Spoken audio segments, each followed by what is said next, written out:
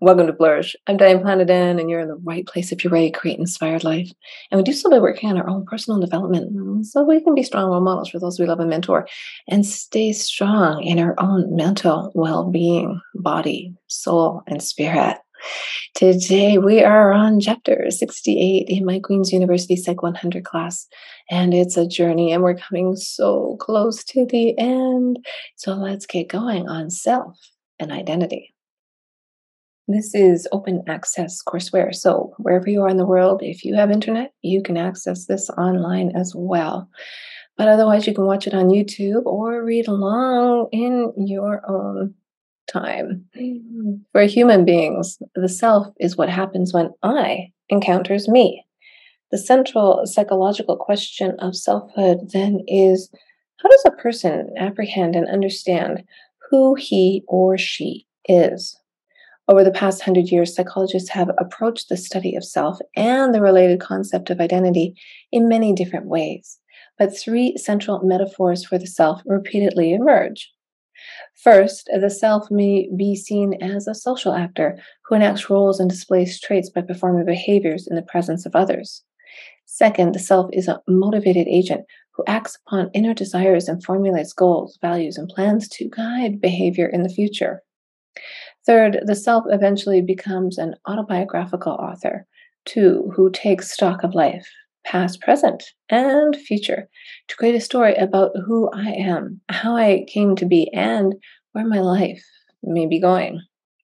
This module briefly reviews essential ideas and research findings on the self as an actor, an agent, and an author, with an emphasis on how these features of selfhood develop over the human life course.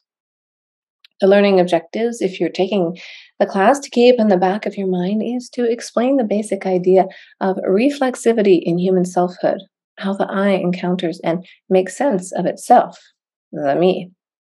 Describe fundamental distinctions between three different perspectives on the self as actor, agent, and author.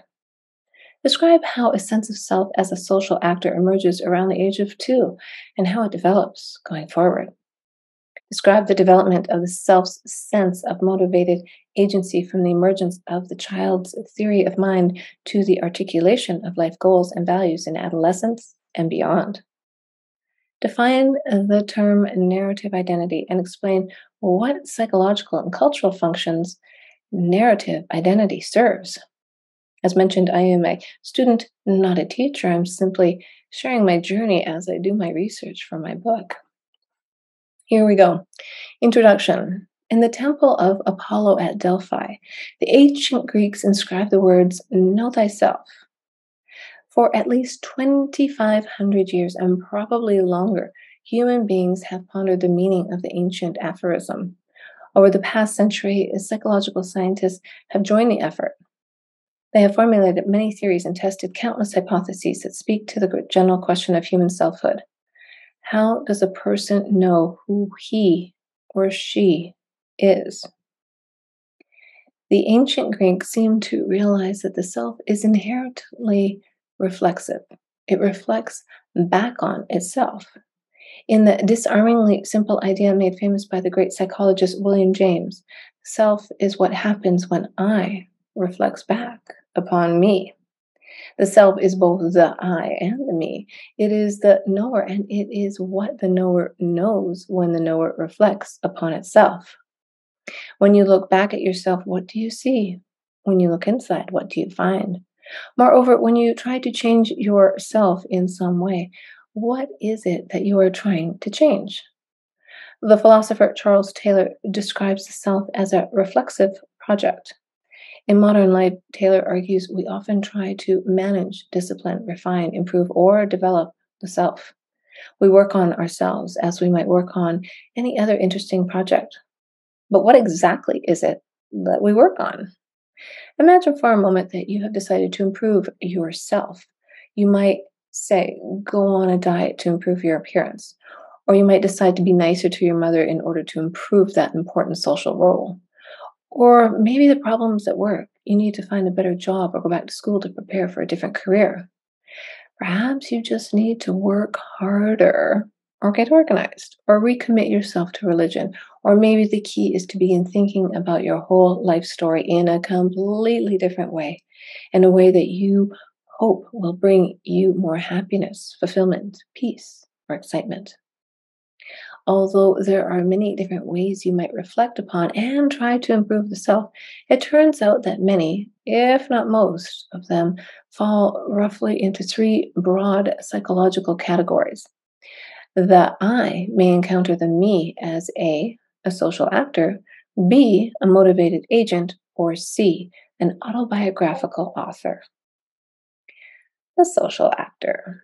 Shakespeare tapped into a deep truth about human nature when he famously wrote, "All the world's a stage, and all the men and women merely players." He was wrong about the merely, however, for there is nothing more important for human adaptation than the manner in which we perform our roles as actors in the everyday theater of social life. What Shakespeare may have sensed but could not have fully understood is that human beings evolved to live in social groups. Beginning with Darwin and running through contemporary conceptions of human evolution, scientists have portrayed human nature as profoundly social. For a few million years, Homo sapiens and their evolutionary forerunners have survived and flourished by virtue of their ability to live and work together in complex social groups, cooperating with each other to solve problems and overcome threats, and competing with each other in the face of limited resources. As social animals, human beings strive to get along and get ahead in the presence of each other.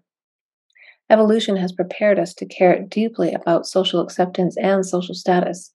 For those unfortunate individuals who do not get along well in social groups or who fail to attain a requisite status among their peers, have typically been severely compromised when it comes to survival and reproduction. It makes consummate evolutionary sense, therefore, that the human I should apprehend the me first and foremost as a social actor. For human beings, the sense of self as a social actor begins to emerge around the age of 18 months. Numerous studies have shown that by the time they reach their second birthday, most toddlers recognize themselves in mirrors and other reflecting devices. What they see is an embodied actor who moves through space and time. Many children begin to use words such as me and mine in the second year of life, suggesting that the I now has linguistic labels that can be applied reflexively to itself. I call myself me. Around the same time, children also begin to express social emotions such as embarrassment, shame, guilt, and pride. These emotions tell the social actor how well he or she is performing in the group. When I do things that win the approval of others, I feel proud of myself. When I fail in the presence of others, I may feel embarrassment or shame. When I violate a social rule, I may experience guilt, which may motivate me to make amends. Many of the classic psychological theories of human selfhood point to the second year of life as a key developmental period. For example, Freud and his followers in the psychoanalytic tradition trace the emergence of an autonomous ego back to the second year. Freud used the term ego, in German das Ich, which also translates into the I, to refer to an executive self in the personality.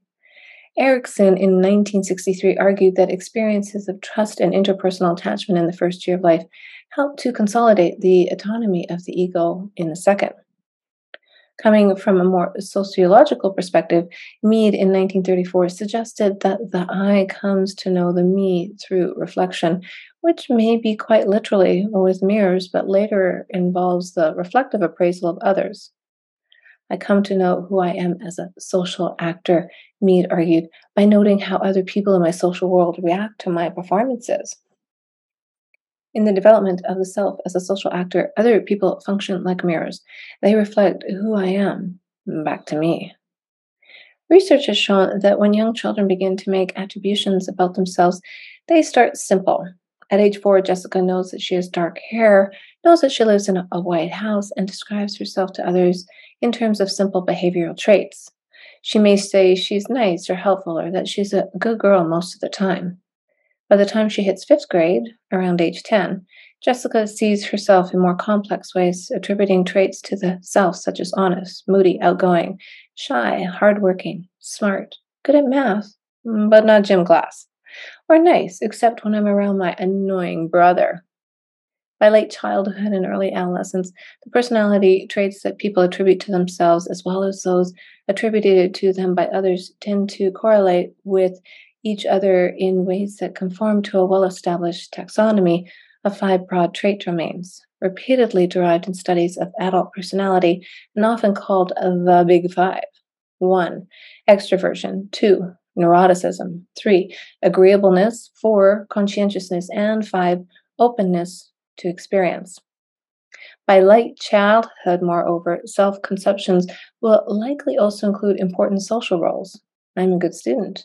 I'm the oldest daughter, or I am a good friend to Sarah. Traits and roles and variations on these notions are the main currency of the self as a social actor. Trait terms capture perceived consistencies in social performance. They convey what I reflexively perceive to be my overall acting style based on part of how I think others see me as an actor in many different social situations. Roles capture the quality, as I perceive it, of more important structured relationships in my life. Taken together, traits and roles make up the main features of my social reputation as I apprehend it in my own mind. If you have ever tried hard to change yourself, you may have taken aim at your social reputation, targeting your central traits or your social roles. Maybe you woke up one day and decided that you must become a more optimistic and emotionally upbeat person.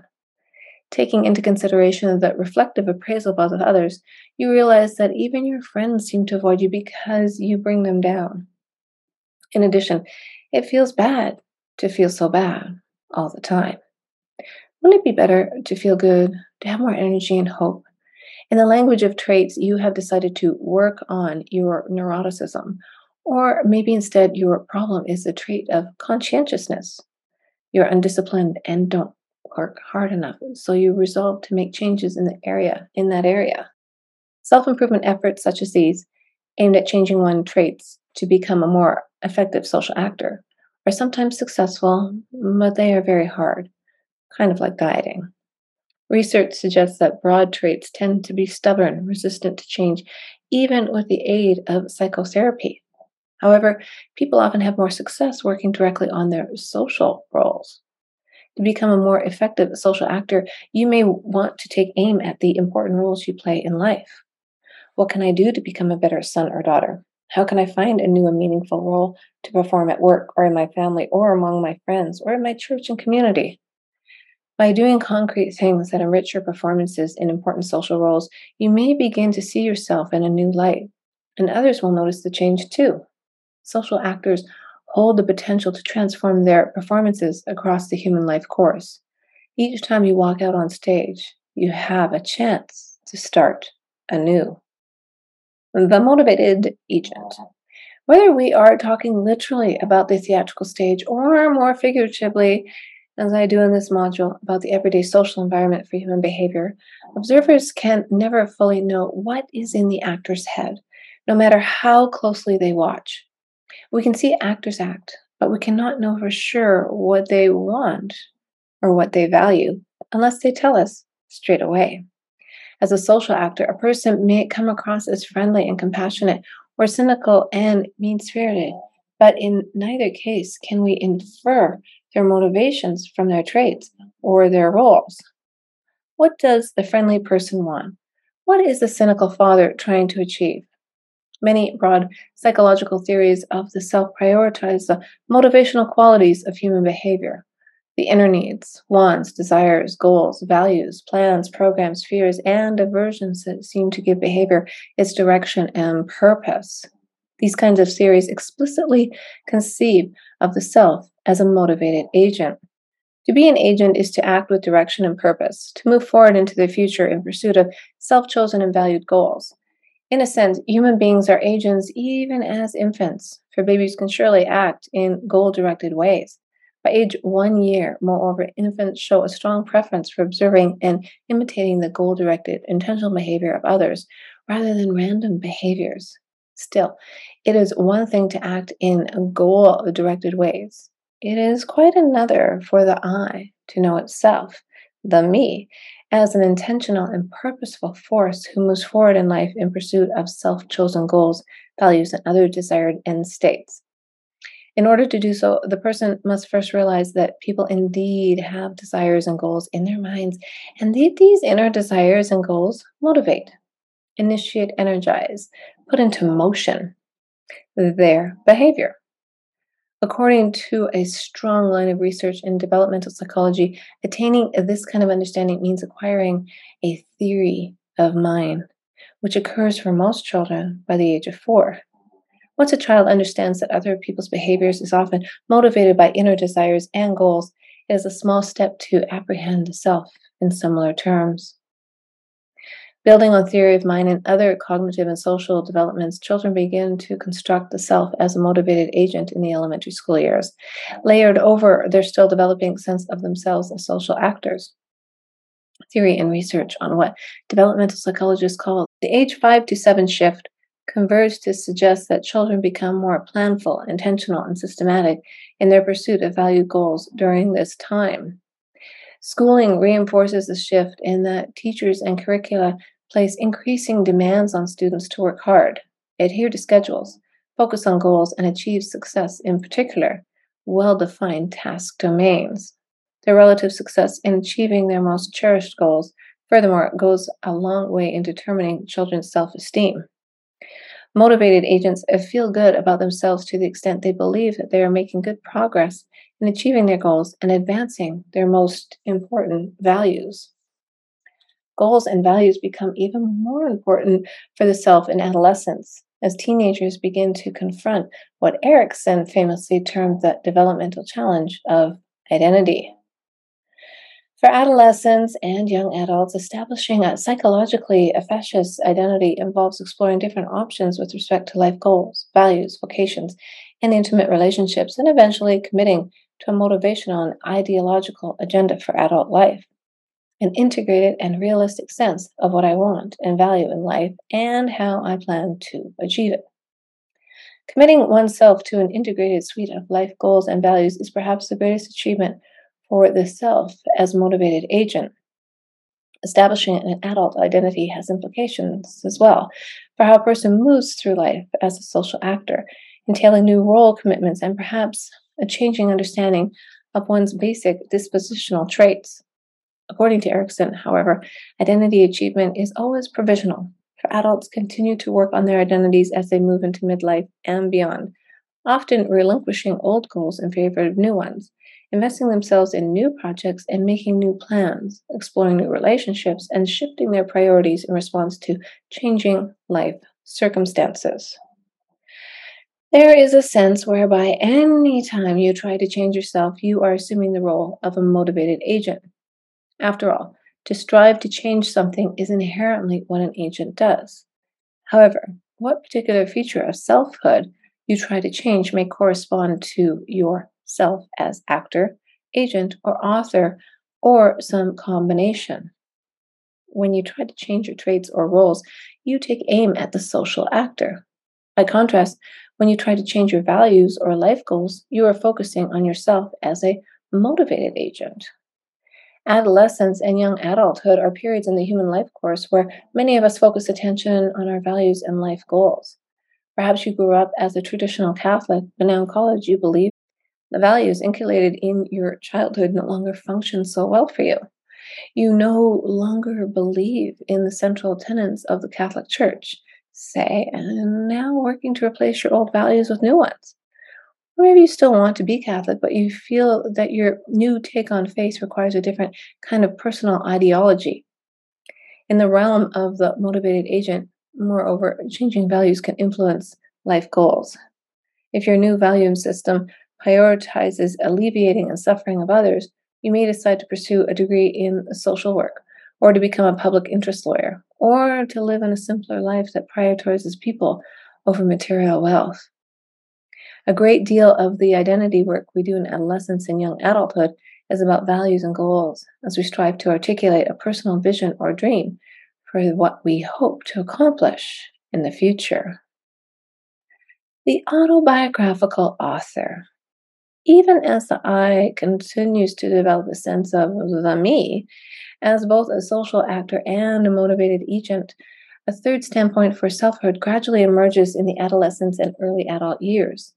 The third perspective is a response to Erikson's challenge of identity. According to Erikson, developing an identity involves more than exploration of and commitment to life goals and values, the self as motivated agent, and more than committing to new roles and reevaluating old traits, self as a social actor. It also involves achieving a sense of temporal continuity in life, a reflexive understanding of how have I come to be the person I am becoming, or put it differently, how my past self has developed into my present self and how my present self will in turn develop into an envisioned future self.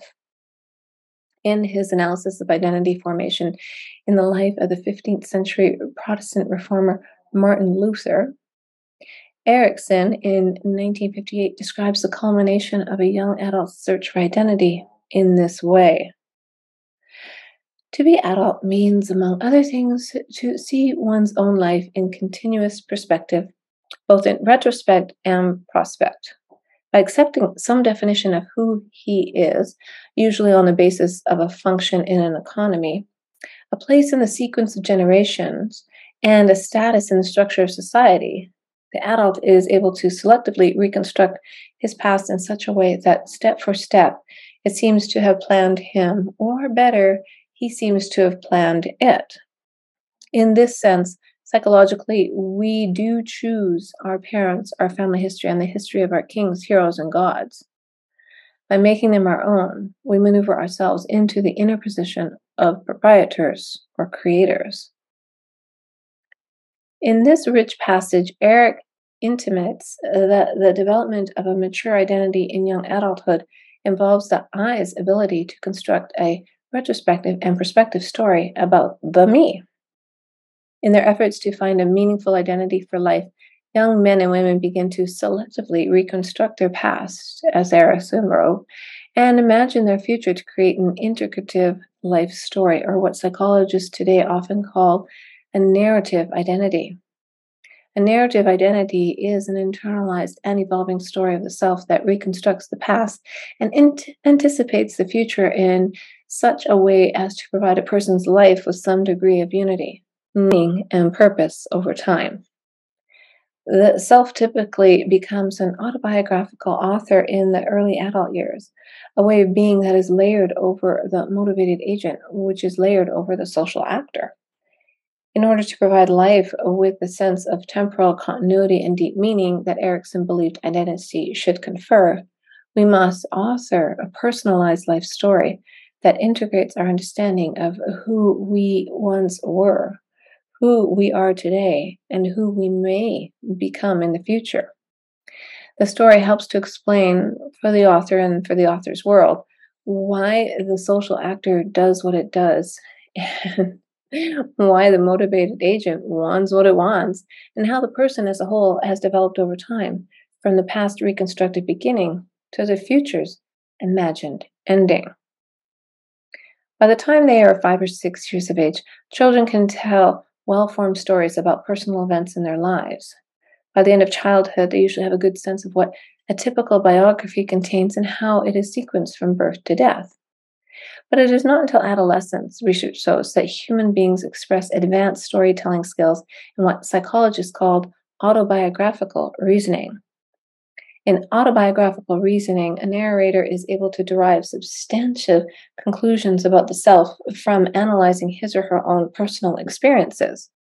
Adolescents may develop the ability to string together events into causal chains and inductively derive general themes about life from a sequence of chapters and scenes. For example, a 16-year-old may be able to explain to herself and to others how childhood experiences in her family have shaped her vocation in life. Her parents were divorced when she was 5 years old, the teenager recalls, and this caused a great deal of stress in her family. Her mother often seemed anxious and depressed, but she, the now teenager, when she was a little girl, the story's protagonist, often tried to cheer her mother up, and her efforts seemed to work.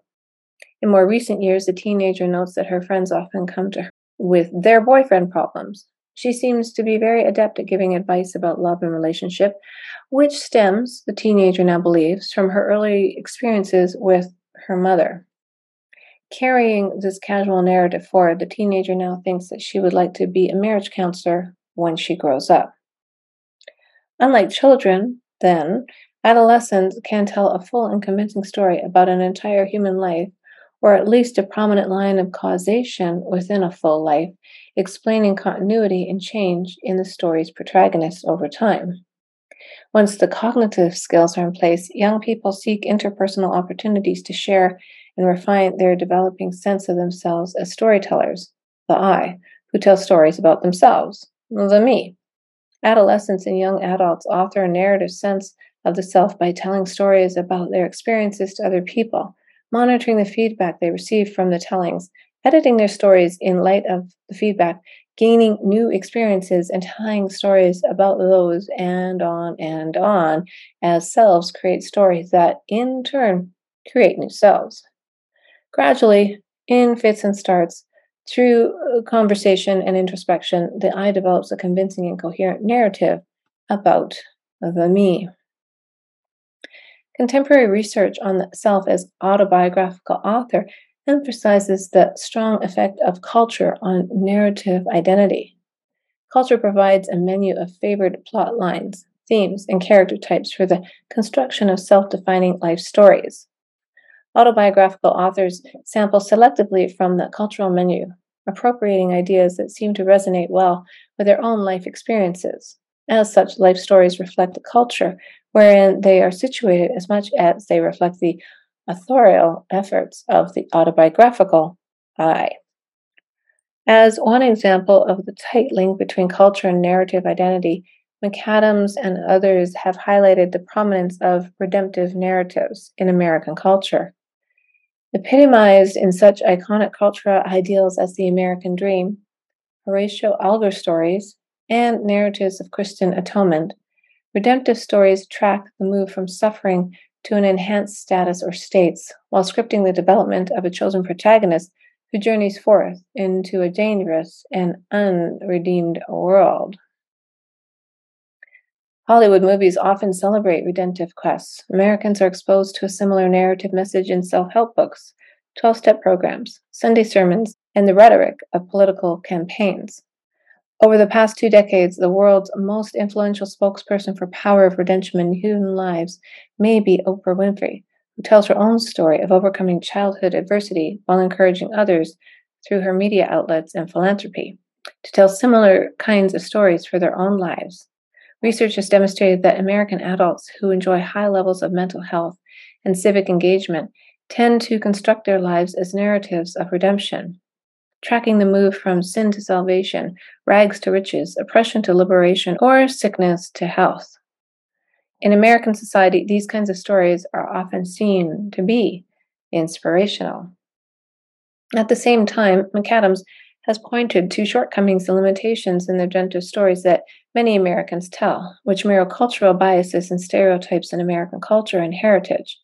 McAdams has argued that redemptive stories support happiness and societal engagement for some Americans, but the same stories can encourage moral righteousness and a naive expectation that suffering will always be redeemed.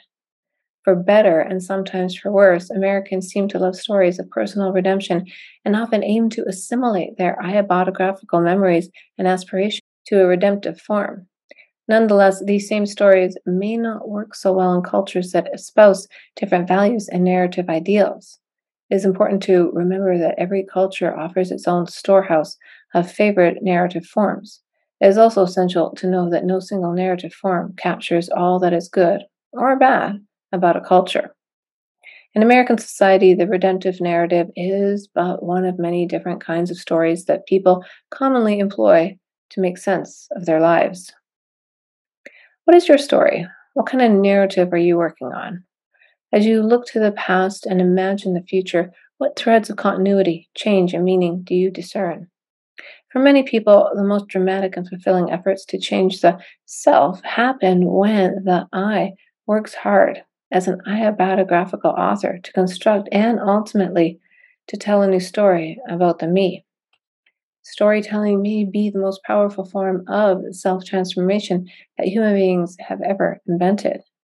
Changing one's life story is at the heart of many forms of psychotherapy and counseling, as well as religious conversions, vocational epiphanies, and other dramatic transformations of the self that people often celebrate as turning points in their lives. Storytelling is often at the heart of the little changes, too, minor edits in the self that we make as we move through daily life, as we live and experience life, and as we later tell it to ourselves and to others. In conclusion, for human beings, selves begin as social actors, but they eventually become motivated agents and autobiographical authors, too. The I first sees itself as an embodied actor in social space with development. However, it comes to appreciate itself also as a forward looking source of self determined goals and values, and later yet as a storyteller of personal experience, oriented to the reconstructed past and the imagined future. To know thyself in mature adulthood, then, is to do three things: to apprehend and to perform with social approval my self ascribed traits and roles, to pursue with vigor and ideally success my most valued goals and plans, and see to construct a story about life that conveys with a vividness and cultural resonance how I became the person I am becoming, integrating my past as I remember it, my present as I experiencing it, and my future as I hope it to be. Well, I really enjoyed that storytelling about our different stages in life and how we can change and transform over time. And I didn't mention it in this particular chapter, but go back and listen to the chapter on epigenetics, because your genetics do not determine your future self. You do. And once you understand this, you too will live a more inspired life.